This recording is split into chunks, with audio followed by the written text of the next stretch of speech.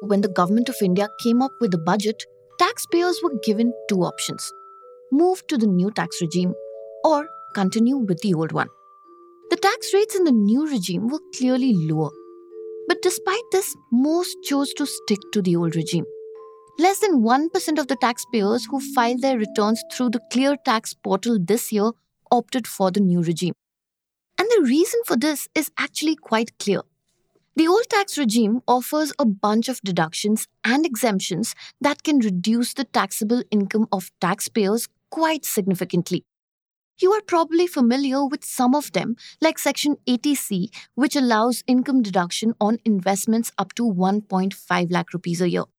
There is also Section 80D, which has to do with health insurance premiums. And then there is Section 24, of course, which is related to interest on home loans. We also have the standard deduction on salary and house rent allowance.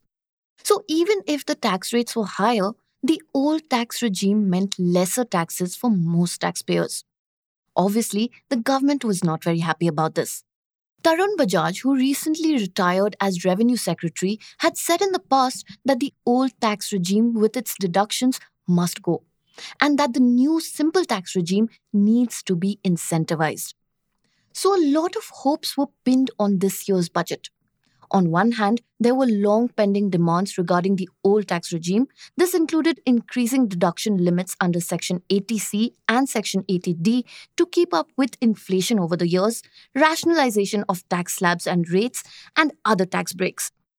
And on the other hand, people were hoping for what Bajaj had said, that the government come up with changes that would make the new tax regime more attractive. Turns out, the government has done exactly that. The one that's been making all the headlines, of course, is the decision to increase the income level on which no tax will be payable. From the earlier 5 lakh rupees, the government has raised it to 7 lakh rupees. So should you opt for the new regime then? Not so fast. There are also a lot of other changes that we need to understand first. Welcome to Daybreak, a business podcast from The Ken. I'm your host Snigdha Sharma, and I don't chase the news cycle. Instead, thrice a week on Mondays, Wednesdays, and Fridays, I will come to you with one business story that is worth understanding and worth your time.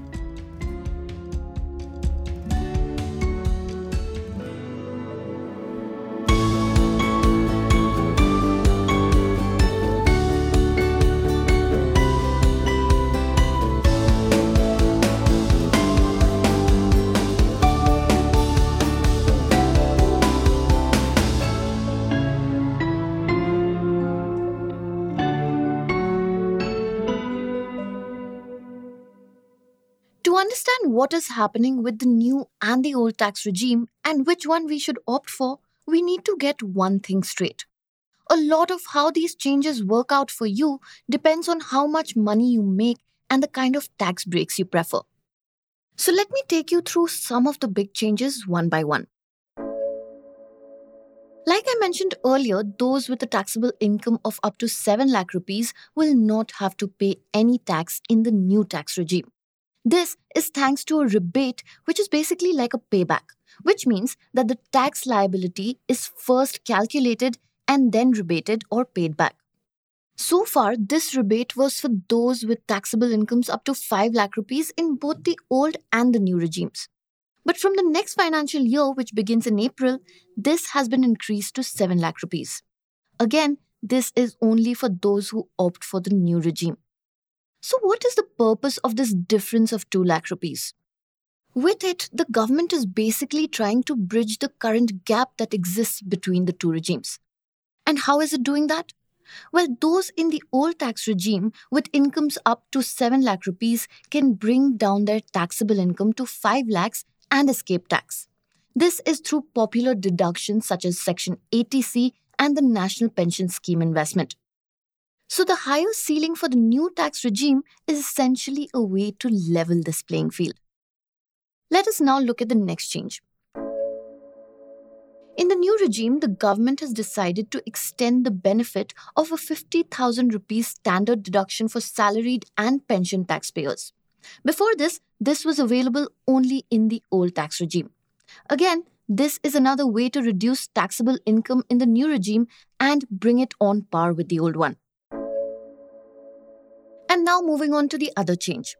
The key USP of the new tax regime until now has been the lower tax rates and the favorable tax slabs that it offers compared to the old regime.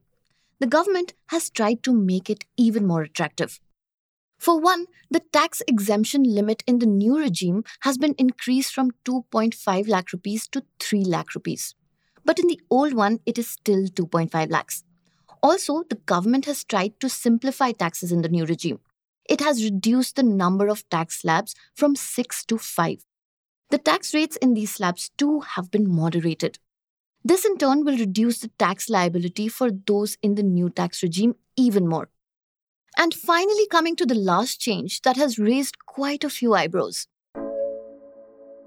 This one applies to the super rich. As it turns out, it is not just the lower income and middle income category that the government wants to shift to the new regime. From April onwards, the surcharge on tax has been reduced from 37% to 25% for those with incomes above 5 crore rupees. But again, this is only applicable to those in the new tax regime. And it's a pretty good incentive because it brings down the highest effective tax rate for the super rich from about 43% to 39%. So if your income is on the higher side, it may be worth it for you to switch to the new regime. Coming up next, is the new tax regime for everyone? As Anand says, sure, a lot of distance has been covered in making the new regime more attractive, but for many, it will still not be quite enough. Think of this. Despite the higher rebate in the new regime, if you compare, the old regime still has many more tax breaks that are not available in the new one. To name a few, you have the tax breaks on health insurance premiums, house rent allowance, interest on home loans, interest on bank deposit interest on education loans, and many more. Also, an important point to remember is that the rebate in the new regime is applicable only if the taxable income is up to 7 lakh rupees. Anything more than that has no benefit of the higher rebate.